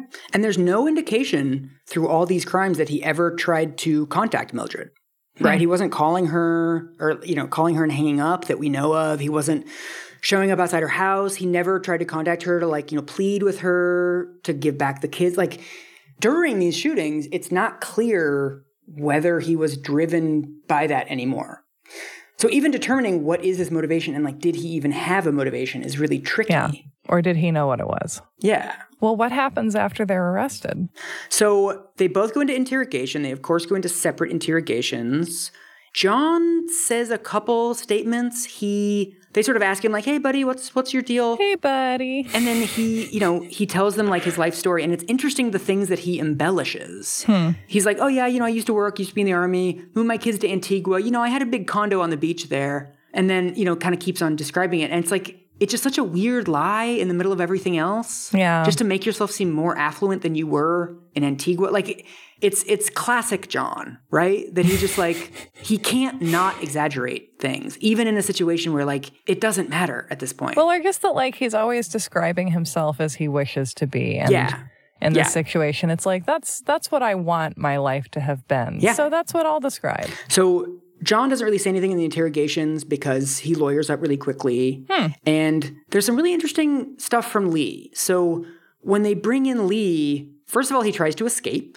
First thing he does, they take him to this sort of temporary interrogation facility, whatever. He breaks a leg off of a table. He climbs up. He tries to get out the ceiling. Wow. They stop him from doing that. They kind of bring him down. He soils himself. They have to find a shower for him and some clothes. And then it's just very clear from the descriptions of this interrogation that he's deeply mentally ill and traumatized. And so this is an excerpt from the Sniper book. Malvo refused to say anything, running his fingers along his lips as if zipping them closed. But in a bizarre pantomime, he responded by using hand signs, nodding his head, and drawing imaginary shapes in the air and on the table. To the detectives, it seemed as if Malvo was playing a game. For the most part, he seemed cocky, as if he was enjoying himself. Ryan, that's the investigator, Ryan told Malvo that a lot of evidence had been found at the scene of the Conrad Johnson murder. Police would later say it included the duffel bag, an earplug, and clear plastic goggles. Ryan told Malvo that it looked as if something had happened that had caused him to leave things behind at the scene. Malvo nodded again, and his eyes filled with tears. Malvo then grasped the collar of the coveralls and began to rock in his chair. This is a quote from the officer who actually interrogated him. His rambling rhetoric was oftentimes interrupted with, "Sorry, Dad." When I asked what he was sorry for, his face fell, and with eyes downcast, he responded that he fell asleep. So at this point, he just feels bad that it was his watch, and he was supposed to stay up, and he fell asleep. And John's going to be mad at him. Yeah. And so, he comes off to the interrogators as kind of flighty and kind of spacey, and they can't really figure out whether he's smart or dumb, but then he's very careful not to incriminate John. So in all of his statements, he talks about how terrible he is, about how he did the shootings, he confesses to them, he talks about them in detail, but whenever they say, did he tell you to? What about him? Where was he? He refuses to answer and gets really vague. So in some ways, he's very emotionally driven, and then in some ways you can tell that he's calculating this, that he's not going to tell them anything about John. And so there's then a couple months of really gross jurisdictional wrangling because every prosecutor in every jurisdiction wants to prosecute the DC snipers. This is a career-making case. Do they have a big game of cornhole to see who gets to do it? I would just love to see, 4 guys named Jeremy, squaring off, with bracketed fisticuffs to decide who gets to prosecute this. And then this is the statement about 2 weeks after the end of the DC sniper shootings. This is the statement from Attorney General John Ashcroft, who basically steps in and just says they're going to be tried separately, 2 separate trials, 2 separate counties, both in Virginia. And so this is from the New York Times. He said the venues were picked because they have the best law, the best facts, and the best range of available penalties. Virginia also has executed more people than any other state except Texas, and is one of the few states that permits the execution of juveniles. Oh, good. Muhammad and Malvo have each been charged with capital murder under a statute that makes it a capital offense to kill more than once within 3 years. They have also been charged with violating Virginia's new anti-terrorism law that makes it a capital offense to intimidate the public and coerce a government. So this is an anti-terrorism law that was passed in the wake of 9/11 that has never been used before. What I find impressive about all this is that they had this buffet of crimes taking place in states including Georgia and Alabama. And they were like, no, let's take him to Virginia. Yeah, and it worked.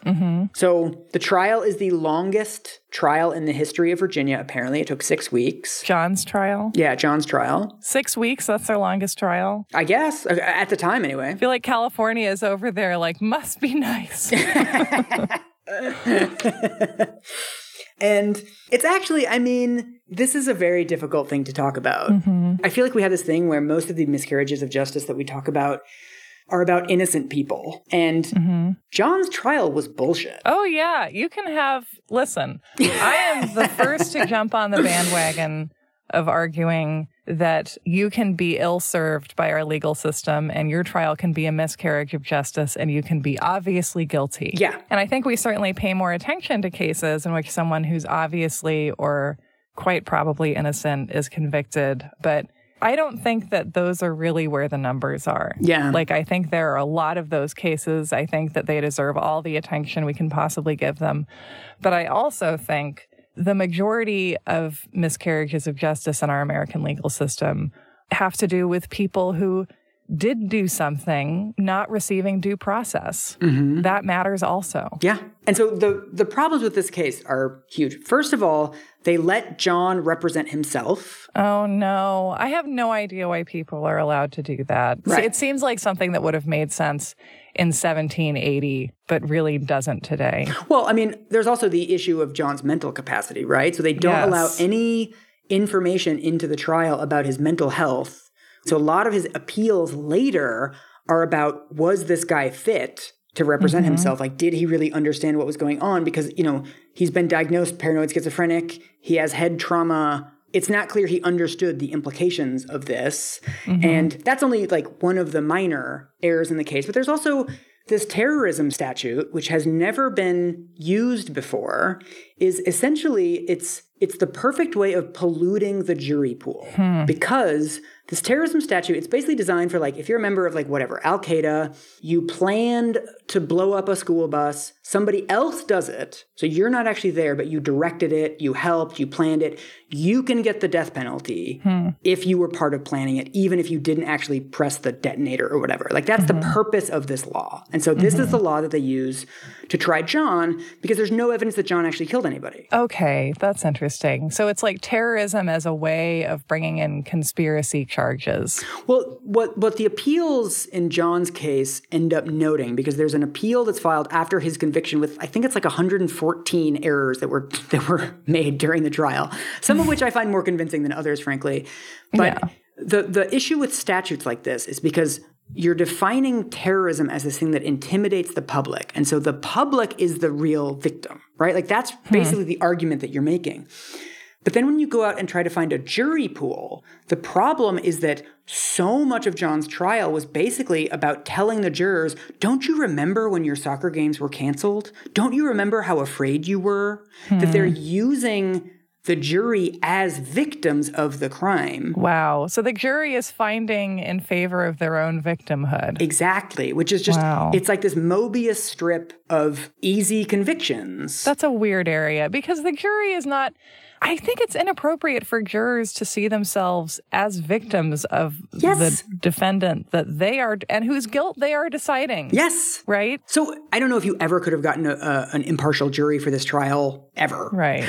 But still, I mean, to then add on top of that, it's up to you as a member of the public who's been harmed to deliver justice. And, what's interesting is they only charge him with one murder, right? It's only this guy, Dean Myers, who was killed in Virginia, that they're trying him for. However, they spend this entire 6 weeks, because John essentially mounts no defense. He only calls a couple witnesses. He doesn't understand how the law works. Because his own lawyer is incompetent to perform the duties of a defendant, probably. Exactly. And so it's basically a 6-week-long show trial of how many crimes he's committed and how bad he is. So they bring in the Kenya Cook killing, they bring in the liquor store robberies, they bring in all of the other sniper shootings, they bring in his entire life story. They spend 6 weeks telling them about basically everything wrong he's ever done in his life, all of which are, like, as we've covered on the show, are true. But it's like, maybe focus on this one murder that you have that was terrible in its own right, and that you have plenty of evidence to convict him of the murder-related charge that you've landed on. Like, just focus on that. Yeah, and also,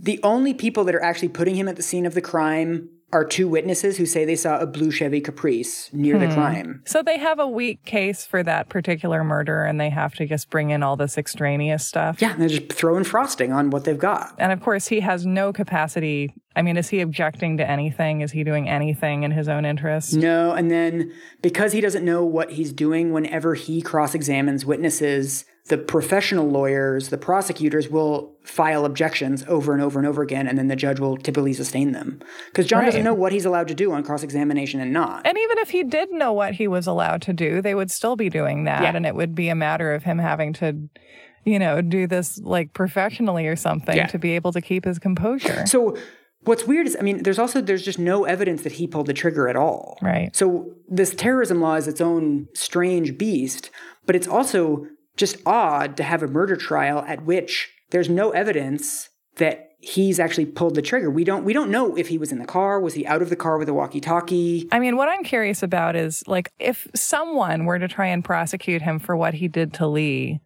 would there be significant charges there? Would it be worth seeking them? Well, it's also very odd, and I think a really big structural weakness of the criminal justice system, that while they're prosecuting this trial where they're saying John was the mastermind, John killed all these people, John killed Kenya Cook, John killed everybody, one county over, in Lee's trial, they're saying John didn't do anything. Lee was the mastermind. Lee did everything. They're calling Lee the mastermind? The teenager? Yes, because Lee is mounting a defense basis of insanity that he was indoctrinated. So he is arguing, I should be not guilty because I was indoctrinated by somebody else. So the state is saying, John didn't indoctrinate you in one trial, and they're saying John indoctrinated somebody else in another trial at the same time. So it's like, I just want like a Ron Howard narrated supercut of all this, where like we have these 2 prosecutions adjacent to each other, which are based on diametrically opposed arguments. Exactly. And they both work. They're both convicted. I don't think that they should go free, but like, I just think that it's, you should be able to convict someone of what they've actually done using actual evidence.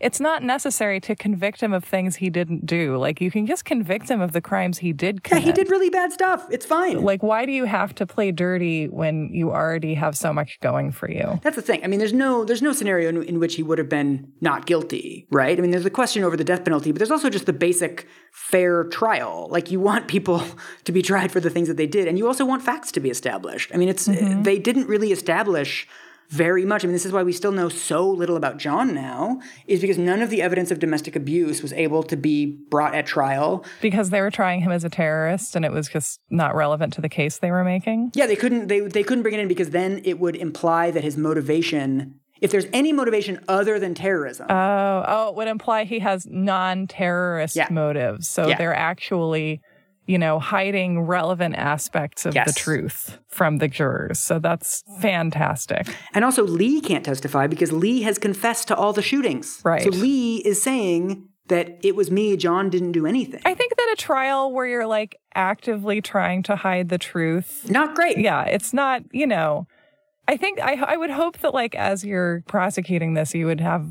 a moment of being like, are we the baddies? Yeah. If his crimes don't fit a death penalty charge, then like we can just content ourselves with life in prison. Like I'm never going to understand the sense of need for the death penalty. So I'm missing something here, but I'm not fond of this. And also, once all these appeals start to come up from John, they then try him for the 6 murders that took place in Maryland to make the case more watertight. Like to make it so like there's no point in appealing anymore because he's just going to have a life sentence in Maryland as well. Right. So like, why bother? Yeah. So in 2006, they try him in Maryland for the other 6. It's a very fast trial. It's like the jury deliberates for something like 5 hours and they convict him again. Does he have a lawyer in that trial? No. And I think his mind has deteriorated more. I think his closing argument is 3 hours and 20 minutes long. And it's just like a rant about like the CIA framed me and the DNA evidence was fake and,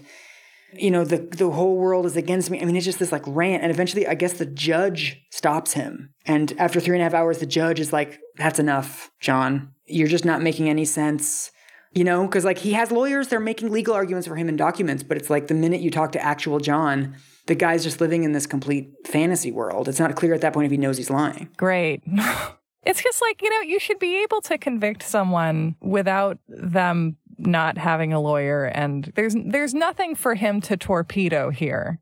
He could have the best possible representation, and I'm sure he would have gotten the death penalty anyway, so I don't know why we couldn't have just done this fairly. Yeah. And so John is executed on November 10th, 2009. There's a bunch of appeals, but I've read a bunch of them. The judges are basically just like, LOL, nice try. Like nobody takes seriously any of the procedural problems with this trial because they're basically like, well, we all know you did it. Like, This is absurd. Like, this is a joke. And after doing all the work I did on white collar crime and all of the procedural things that rich, white, non-violent offenders use to get their convictions overturned, it's actually an interesting case study in the ways that when we're sure of someone's guilt and when we're sure of the harm that someone has done, like John Allen Muhammad, we're fine with saying, fuck the procedures. Yeah. Fuck due process. Fuck a fair trial. You did it. Why get bogged down in this technical stuff? Yeah. And then when it comes to like CEOs, we're like, oh, we couldn't possibly let these procedural things go by. I mean, it's right. It's like, you know what? Both of these things can be true. Like he can be guilty and he can have a point. Yeah. You know, even if you don't care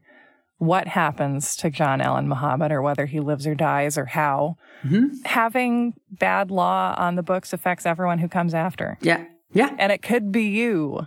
Dun, dun, dun. Gung, gung. So I'm going to end with Lee's trial, or trials. Lee attempts a defense where he admits to doing all of the killings, but he pleads insanity by reason of indoctrination. Which, based on what we've heard, I would say is a pretty reasonable defense. Well, I mean, I have been reading up on this defense. It has, according to a 2010 article, it had never been used successfully. Oh. I don't know if it's been used successfully since then. How is it defined legally as a concept? Well, it's basically you're not able to differentiate between right and wrong because you've internalized somebody else's definitions of right and wrong so strongly that you have lost any sense of your own selfhood. It's essentially the same principle they use when they talk about like child soldiers. So experts that testified his trial said that he lost all sense of morality, all sense of identity, and became little more than an extension of Mr. Muhammad's ego. And so I think it's like 40 different experts testify at his trial about brainwashing as a concept and about everything that was done to Lee, all of the abuse that he suffered, the trauma, all of the internalization, the weird stuff about like the bad nutrition that he had, all of the things that broke down all of his psychological defenses to someone like John. And the prosecution's case is essentially that because Lee was suicidal during the sniper attacks, that proves that he knew that what he was doing was wrong. It's an interesting argument. It's basically that like Lee felt bad, and you don't feel bad about something unless you know it's wrong. And so, therefore, he knew it was wrong. Therefore, he wasn't indoctrinated. I mean, I feel like my view of it is that he did understand it was wrong, but he also felt deprived of any kind of choice or agency. Yeah. He didn't see any other option other than doing the wrong thing. Right. But the problem with that is that then you're admitting that he knows what the right thing is. Right? Powerlessness is not the same as lack of knowledge. And so I think this is one of the reasons why this defense is so difficult is because most people know what right and wrong is. It's just they can't actuate that view. Yeah. And that's basically where Lee was.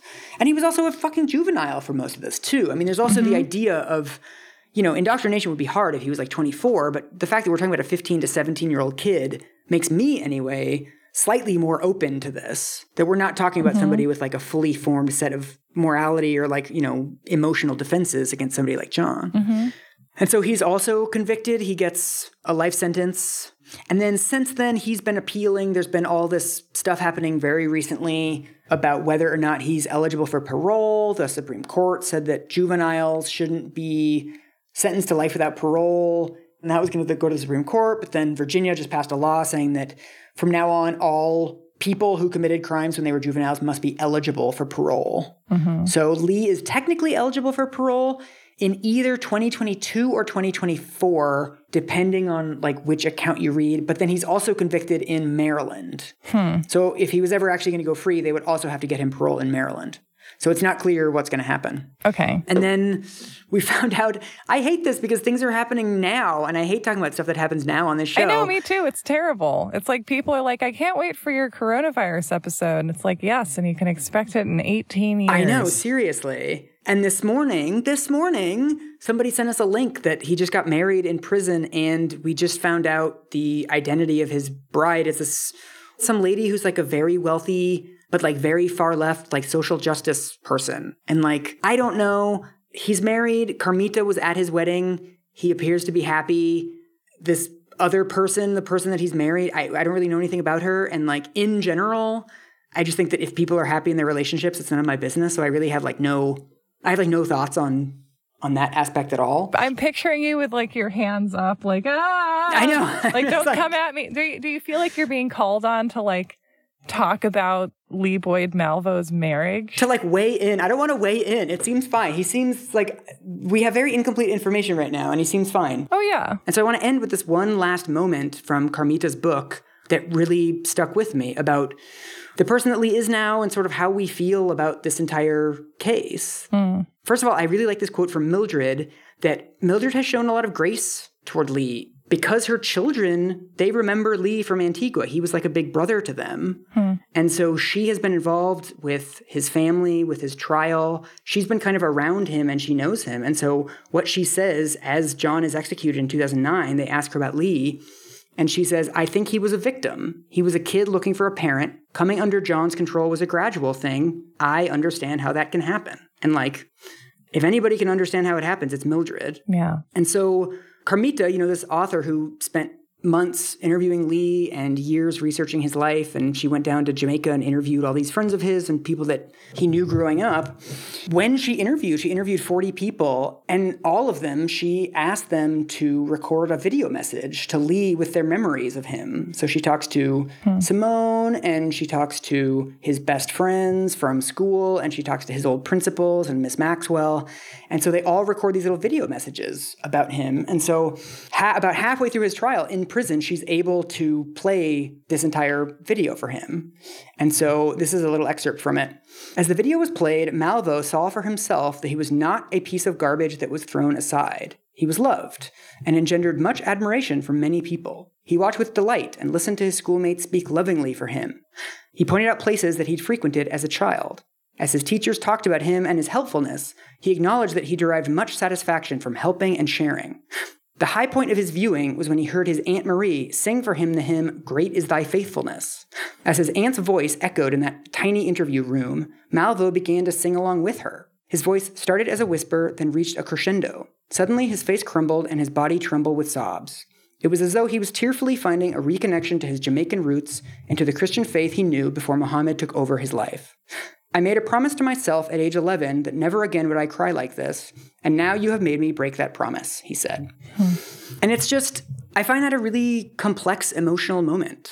This is someone who was sent to prison for something that was really awful, and he did things that are completely inexcusable.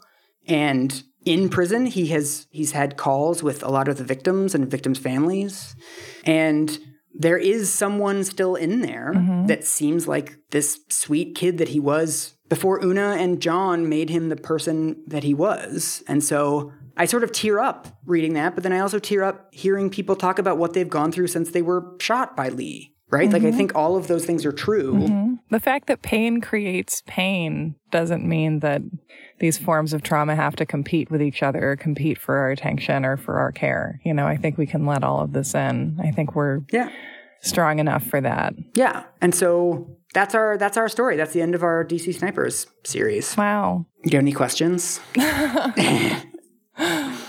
I mean, I just can't believe that we're done. Right? Yeah. I look forward to 2037 when we're done with the O.J. Simpson series. As we both collect our Social Security checks. Boy, I feel like we need some closure. I feel like I did when I finished watching The Abyss, the director's cut. Oh my God. And I was like, what do I do now? I didn't know independently how central a part of the story abuse would be. I'm also not surprised by it. And I feel like, I think what I'm going to remember about all of this, like these whole however many hours of narrative that we've done, is the shirt story. Like if I want to describe everything we've talked about to someone in a nutshell, to me, that's the shirt story. And then it's like by what you pick to represent something long and complicated, you're showing yourself what you deem to be the core of it. And I think for me, it's, how could this happen? How could these many people be murdered? What would cause someone to destroy this many human lives? And there are many possibilities. And the one that we find here is, there was a child with a love void and a manipulative narcissist who was perfectly positioned to take advantage of that. And you see, these ingredients meeting each other. And to me, just like the key part of all that like made Lee hackable the way that he was and like that made all this happen is just like the emotional desolation that is described by Shirt Story. Like if you were to give someone, if someone were like, tell me about the last 4-part podcast series you did. If you had like 45 seconds and you were at a loud party and you're like, it's about X, X, and Y. First of all, it would stand at least 6 feet away. Secondly, I mean, a big thing is what you said a couple episodes ago is that we have this idea that there's like, we couldn't possibly explain what's in the mind of a killer and how the great mystery of the mastermind who brings the society to its knees. And then oftentimes there is a pretty simple answer behind it. And it is oftentimes some version of like they had a really shitty childhood. And that's about it. It's going to be something we already know the answer to, but we'd rather keep asking the question than deal with the answer. Right. And because the implications of the answer are that humanity is a very fragile thing and that human beings can fairly easily become dangerous to themselves or each other in a great many ways. Yeah. The things that break us are the things that we wish weren't capable of breaking us, but they are. So we can't argue with that. So that's our lesson to you at the end of 300 hours of this. I think this was a very comforting program. Did I stutter? Yeah. I think that's the biggest takeaway. Find the Olivias. Yes. And like be the Olivia you wish to be in the world. Boom. Boom.